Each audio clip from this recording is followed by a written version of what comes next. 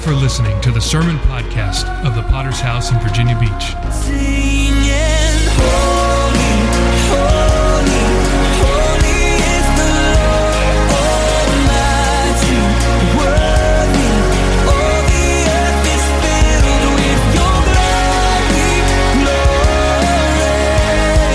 We give you glory, glory. We are a local church with a worldwide vision for winning souls, making disciples, and planting churches. We are a Pentecostal church affiliated with the Christian Fellowship Ministries. We hope you enjoy today's sermon. Your hands, you hold the universe. To turn in your Bible with me, Genesis chapter 3. Genesis chapter 3 tonight. And we've been doing a series on Wednesday nights for the past few weeks. Started before our revival and continued last week. And want to continue in that series tonight on the topic of evangelism. The topic of winning souls. There is probably nothing more important for us to talk about than evangelism. How is it that the church is supposed to grow without evangelism? How is it that our children are going to make it to heaven without evangelism? Often we don't think of our roles as parents as being evangelists, but indeed, part of being a parent is being an evangelist. How are we supposed to populate heaven without evangelism? And I want to make the case to you tonight, there's no greater example of evangelism than even the one who made us. The God that we serve is an evangelist. And so this is a message I've titled The God of Outreach tonight. And I want to begin with Genesis chapter 3. I believe that all good Christian doctrines, you say the word doctrine, and many times people's brains turn off and say, I don't want to hear about doctrine and theology and all that old dusty stuff from books. But I want to tell you, all good theology begins with a study of who God is. Amen. Theology comes from a study of God Himself. Amen. And so tonight, this is a study of God's character and what it means for us in evangelism. Amen. Let me read this scripture tonight. Genesis chapter 3, beginning with verse 8. This is, of course, after the fall of Adam and Eve. They've taken of the fruit of the tree of the knowledge of good and evil. They've done what they know is wrong, and now they're hiding. Sin always causes us to hide, doesn't it? Sin always causes us to run away from the presence of God. But the amazing thing about God is that He was not satisfied to leave them that way. Let's look in Genesis 3, verse 8. They heard the sound of the Lord God walking in the garden in the cool of the day. And Adam and his wife hid themselves from the presence of the Lord God among the trees of the garden. And then the Lord God called to Adam and said to him, "Where are you?" Where are you, Adam? Aren't you glad that God called out to Adam while Adam was still hiding in the bushes? Amen. Let's pray for just a moment. Father, we come by the blood of Jesus tonight. Once again, we thank you for your grace and your mercy.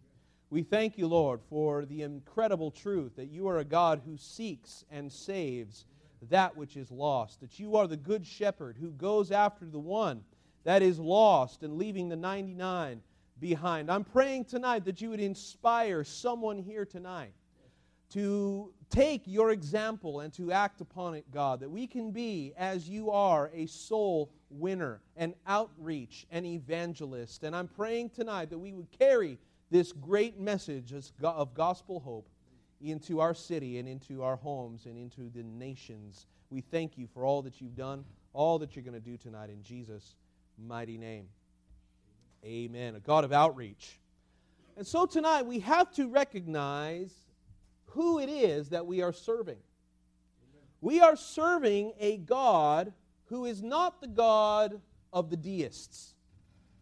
Deism was a very popular belief and religion among the founders of the United States of America. Many of the founders and some of them did not subscribe to necessarily the biblically based Christianity that we understand today.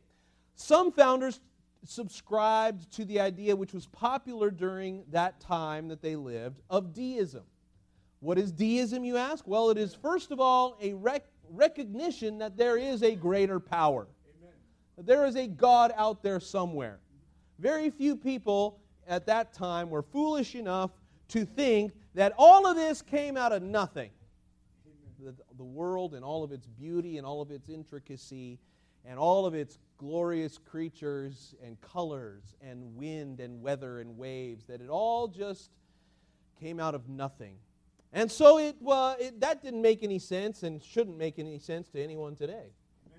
But at the same time, there's many people who have questions about Christianity, questions about God. We live in a time where atheism is growing rampantly, where people are rejecting the God revealed by Christianity. And so deism is this happy middle ground that says, well, maybe there is this higher power. There is some kind of cosmic winder, the watch winder, who at the beginning, who set things in motion and created the earth and then let it go, and the world has been going ever since.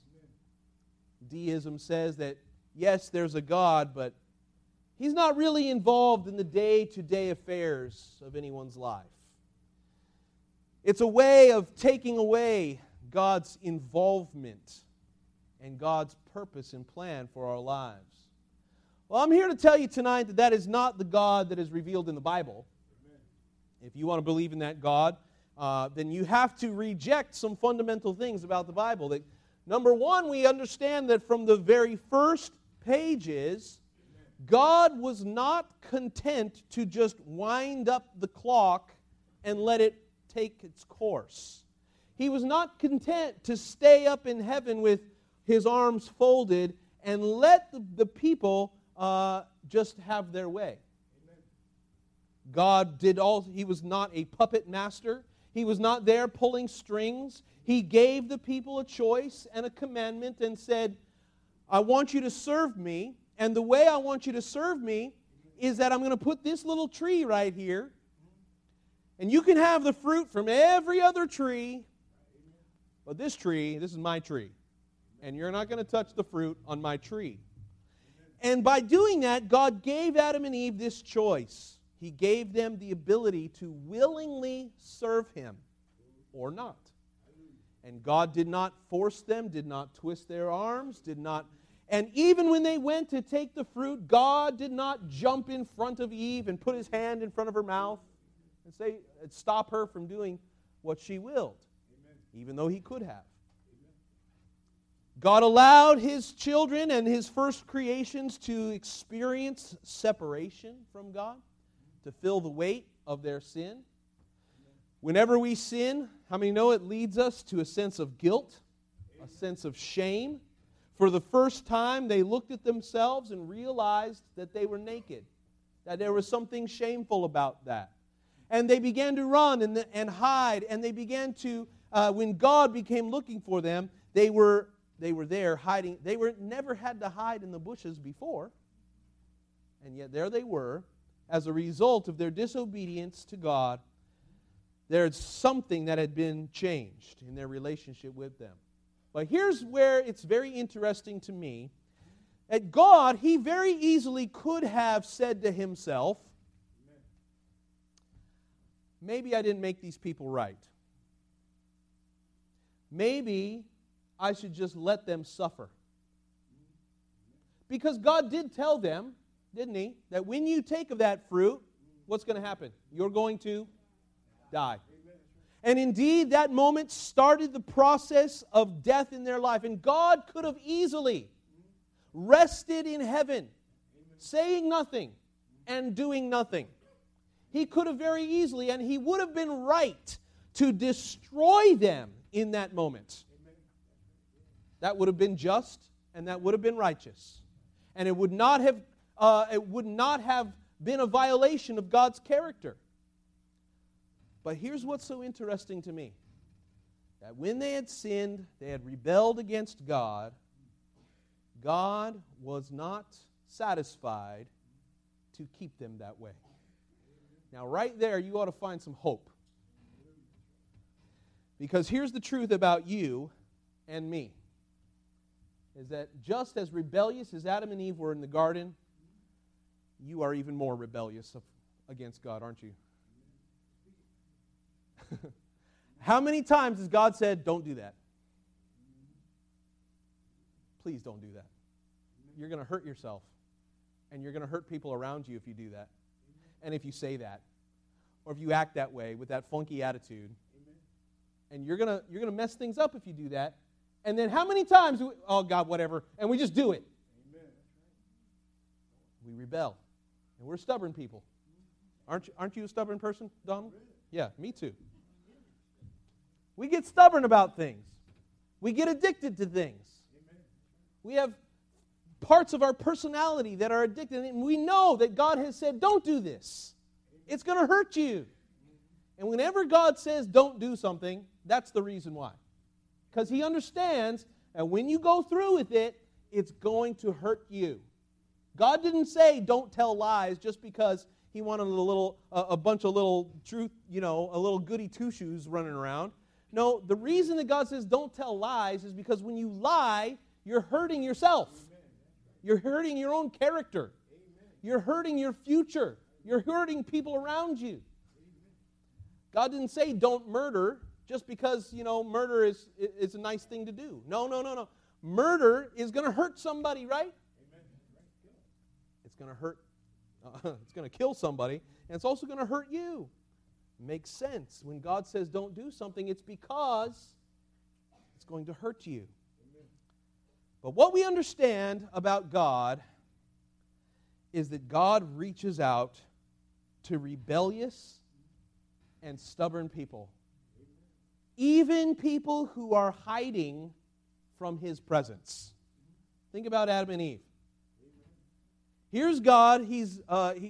Apparently this was something that they would do together on a regular basis. That He is, in the cool of the day, they would walk together, it says in verse 8. They heard the sound of the Lord God coming down to have their little walk in the cool of the day. And the Bible says when Adam and his wife heard it, they hid themselves from the presence of God. So here they are hiding from God's very presence. Let me ask you something. Do you think that God couldn't find them? Is that why He asked this question? Adam, where are you? I lost you, Adam. Where could you be? No. It is not because God had no knowledge of where they were. The reason that God asked the question was to help Adam and Eve to realize how lost they were. And isn't it incredible that when God came to talk to them, He didn't say, you rebellious fools, what have you done? He didn't rebuke them. He didn't backslap them. He didn't burn their faces off with the holiness of His glory. He simply and gently called out to them, where are you? I want you to understand about God's character right here. Something that we can all learn. When God went looking for people who were running from Him, He understood what it was going to take to bring them back in. A word of judgment, a word of rebuke was not necessary in that moment. We know that sometimes we need rebuke, sometimes we need harsh words, sometimes to slap us out of our stupidity. But there are times, let me tell you, most people understand the depth and the pain of their own sins. Most people understand that. Most people understand that when a marriage falls apart, it hurts really, really bad. And the faces of their children saying, Daddy, wasn't my fault. Right?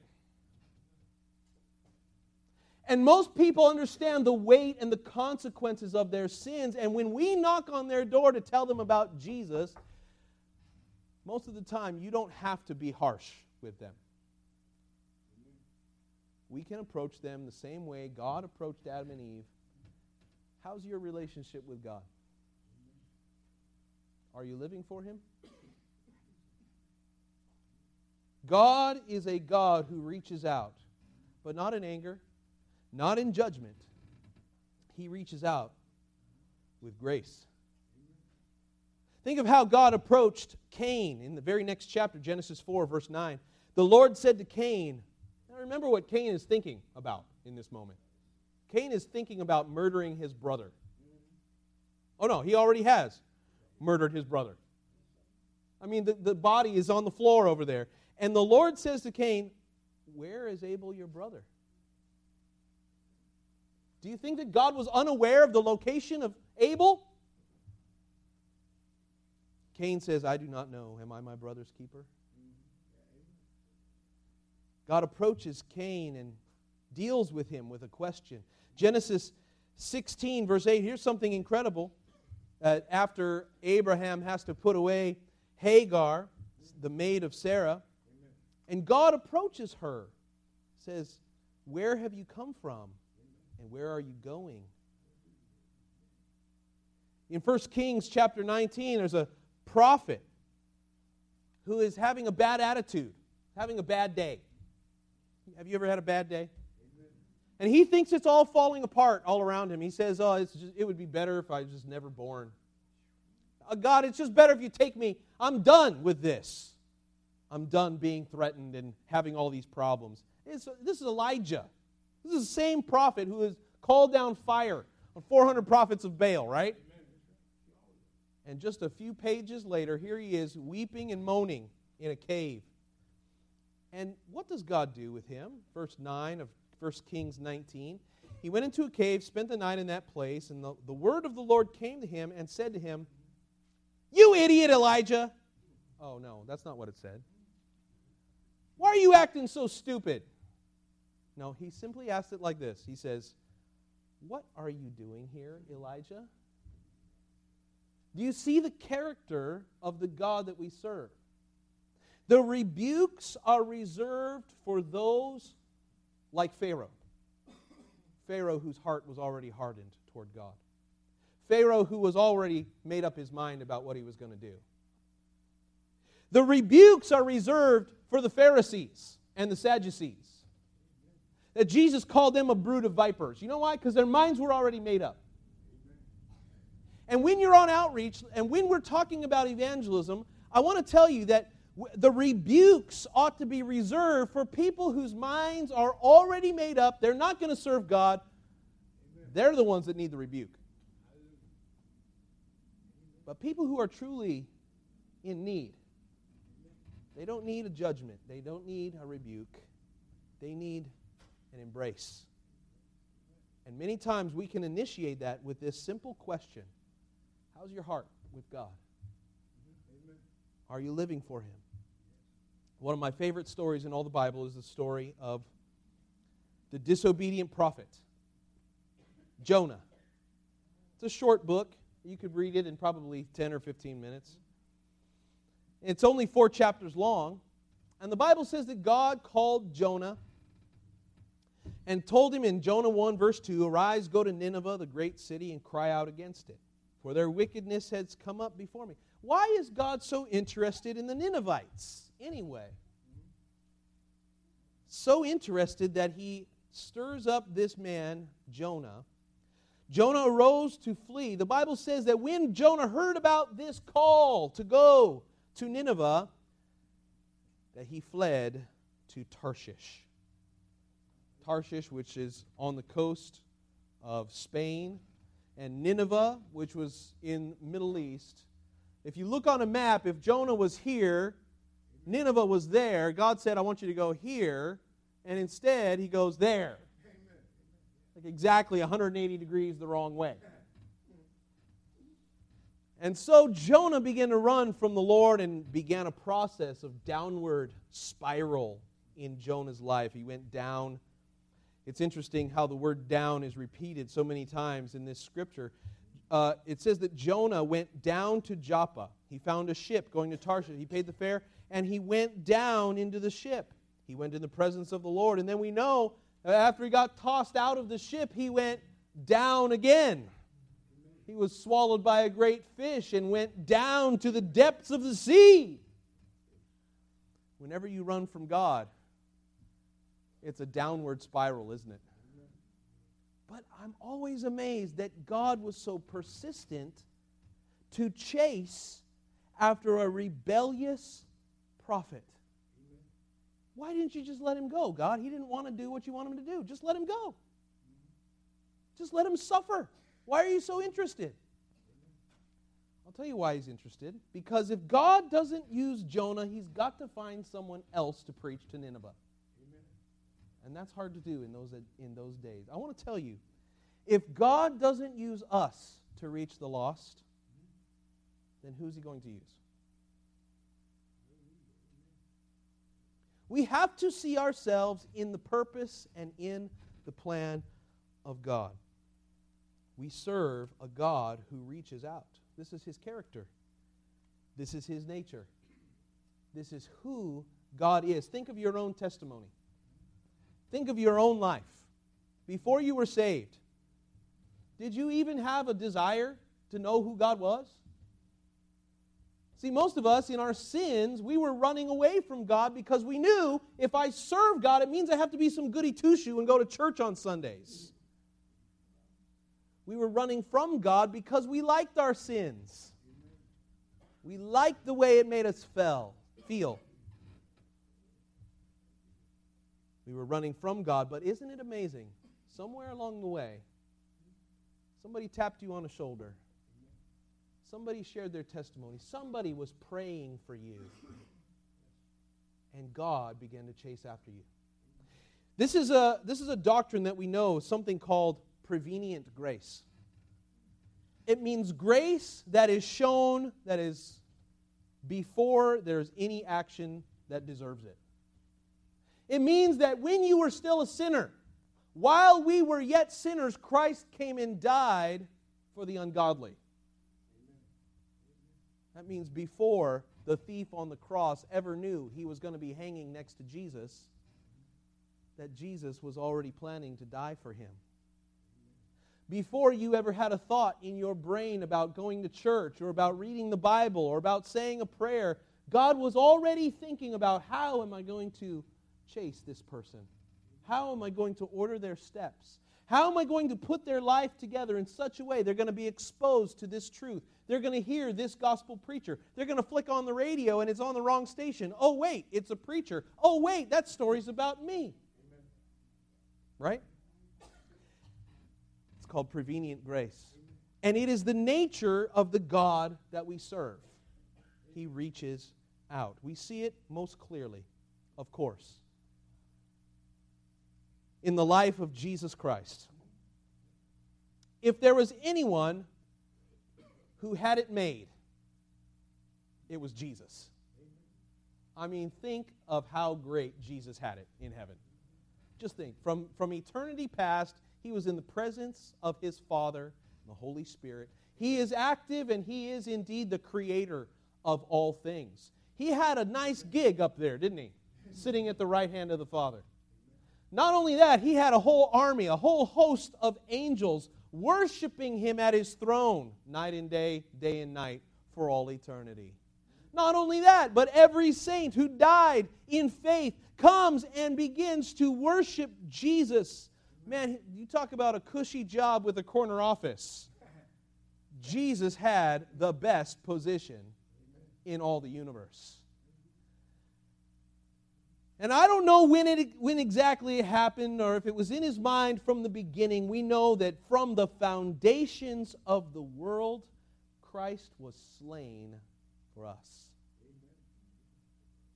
But I think there was somewhere along the line that the Father put his arm around the Son, Jesus, and he said, you know that nasty place? The place we made it perfectly, but it's been fallen in sin. And you see all those wicked people down there? Yeah. You're going to have to go down there. And you're going to have to be born in a stable to a couple of peasants with no money.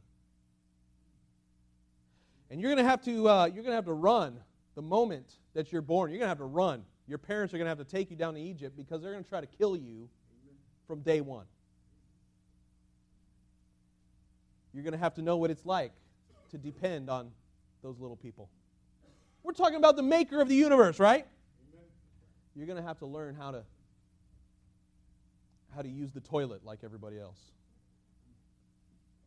You're going to have to learn what it feels like to have teeth grow in your mouth, fall out, and then grow in again. You're going to have to learn how it feels to have people push you around, bully you, make fun of you. You're going to have to know what it feels like to have your parents as authority over you. You're going to have to learn what it feels like to grow and to have to provide for yourself. You're going to have to learn what it feels like. And Jesus, can you imagine Jesus in heaven thinking about, oh, do I really want to do that? Do I really want to go there and have to deal? Oh, yeah, and by the way, after 33 years, you're going to have to suffer torture and death. Crown of thorns. They're going to pull the beard out of your face. They're going to put spikes in your hands and feet. But Lord, I'm going to live a perfect life. Yes, I know. That's how you're going to get repaid. Everybody that you're going to touch, everybody that you're going to influence, they're all going to run away from you, except for a few. They're all going to betray. Could you imagine what that would be like? Could you imagine Jesus thinking about this on like the day before he's getting ready to go down? This is going to be terrible. The Bible, the theologians have a good term to describe the incarnation of Jesus coming out of heaven and going down to earth. They call it the great humiliation. And in Hebrews it says that Christ learned obedience through the cross. This is the example that Jesus set for us. If you can't see what we do every Saturday in that example, then I can't help you. Say, Pastor, I don't want to go on outreach. I get it, man. I get it. I've got other things to do also. But don't you think Jesus had a few other things to do?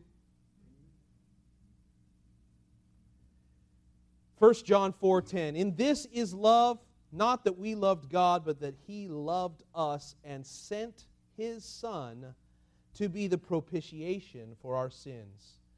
Verse 19, we love Him because He first loved us. John 3:16, that famous verse, God so loved the world that He gave His only begotten Son. God gave His Son. Why? Because He's a God of outreach. He's a God who sent His message to the earth when we didn't deserve it. We didn't deserve it. Now, let me remind you tonight who you are. We've looked tonight at who God is, at what He does for rebellious and sinful people. He chases after them. Now, let me remind you tonight who you are. It says in Genesis 1, verse 26, let us make man in our image, according to our likeness. So God, verse 27, created man in His own image. May I remind you, beloved, that you are created in God's image. That you are created with His characteristics. That, yes, we've been marred by sin. Yes, we've been broken by our rebellion. But God made us to be people of compassion. Part of salvation, part of becoming a Christian means that something needs to awaken in us that says, I want to be like my Father. I want to be one that reaches out. I want to be one that meets people right where they are, hiding in the bushes. Before they're getting all religious, before they put ties on for Sunday morning. I want to meet them. Jesus said to go out into the highways and the byways and to bring them in. May I remind you that part of being a believer means being an outreacher. And I want to tell you tonight as we close that God did not leave us to ourselves to do this rescue. I want to show a little video tonight as we close. This is something that took place about 9 years ago, 9 or 10 years ago. There's no audio here, so you don't need to play any audio. But the images come from somewhere in Iowa. Go ahead and play it. Des Moines, Iowa, in fact. And there is this ravine where there's a waterfall, and a woman has gotten trapped in this waterfall, and it's one of those places where she just can't get out, and the water is pulling her under. She's drowning. She's dying right now. So just off to the side of this river, there's some construction workers. So these guys are rescuers. They're trying to get in. They can't get her. But here's a guy who's a construction worker. He's a crane operator. He hooks himself up to a giant chain, and he goes out there and literally lifts this woman with his own hands.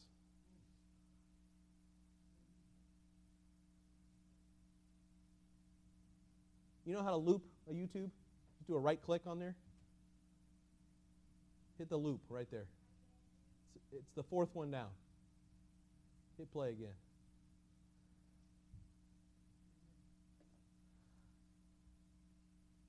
Do a right click again. Make sure it's on loop. No, up higher. Yeah, right click. Yeah, it's on loop. Okay, thank you. So I just want to show you this because this is a heroic moment. It's a moment where a guy sees an opportunity. And he does what's necessary to save a woman's life. If he hadn't gotten her in that moment, she probably would not have lasted much longer. I want you to be challenged tonight by this because I wonder if that could be you. There's a lot of people in this life that are churning, that are in the churn of that waterfall. That unless something happens, they will end up in hell. There's people that you know like that. There's probably people who live on the right or left of you. That if something doesn't change, if life just continues, they will drown in their sins. Someone has to speak to them. Someone has to chain themselves up. Someone has to be brave enough and strong enough, and someone has to be bold enough to go rescue someone. No doubt there's been somebody in your life who has prayed for you. There's been somebody who read scriptures to you, who encouraged you when you were down. There was somebody who picked you up for church. There was somebody who witnessed to you even when it was uncomfortable. But here's what I also want you to notice about this video. I want you to notice that this man didn't do the rescue all on his own, did he? That he is not like Superman. He couldn't just swoop in there, and fly with his cape blowing in the wind and lift her out. He's a limited human being. He needed help from a crane operator. Somebody's up there very gently and very carefully operating that crane, aren't they? Not only that, but there's a structure in place. There's a crane and there's a chain that's hanging down, supporting his weight. The reason I want you to show you this is not just to encourage you to be bold in your faith and reach out to the lost, those who are drowning, but to realize that you're not alone in this. To realize that there is a God in heaven, that there is a Holy Spirit who is operating the knobs, who is giving you strength, who is giving you the words to speak. There's also a structure in place. There's a church, thank God. We have a church where you can witness to somebody and you can bring them, and we already have chairs here. We already have 3 services a week built in. It's a structure that you can bring someone here. They can sit on the front row and they can be changed miraculously. You don't have to do it all by yourself. You don't have to be intimidated.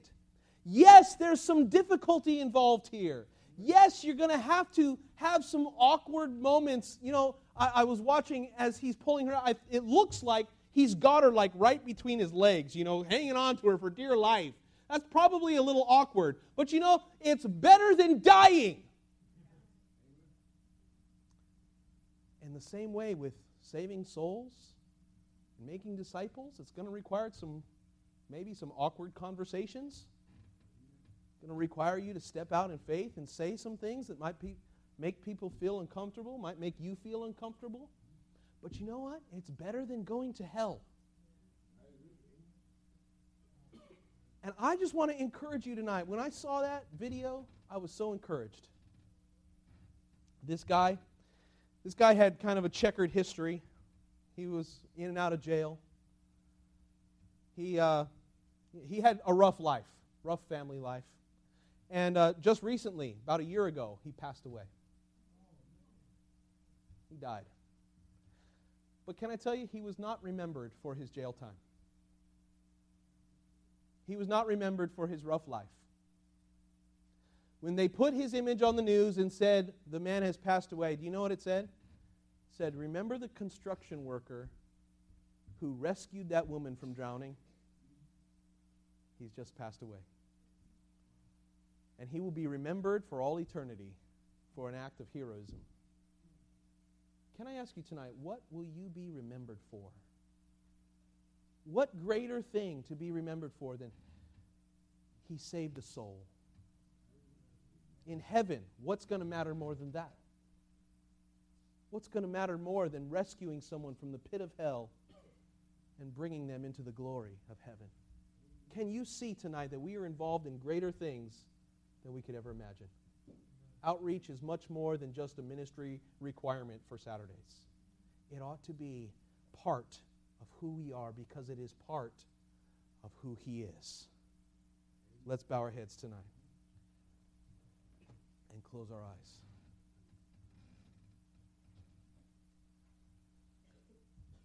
A simple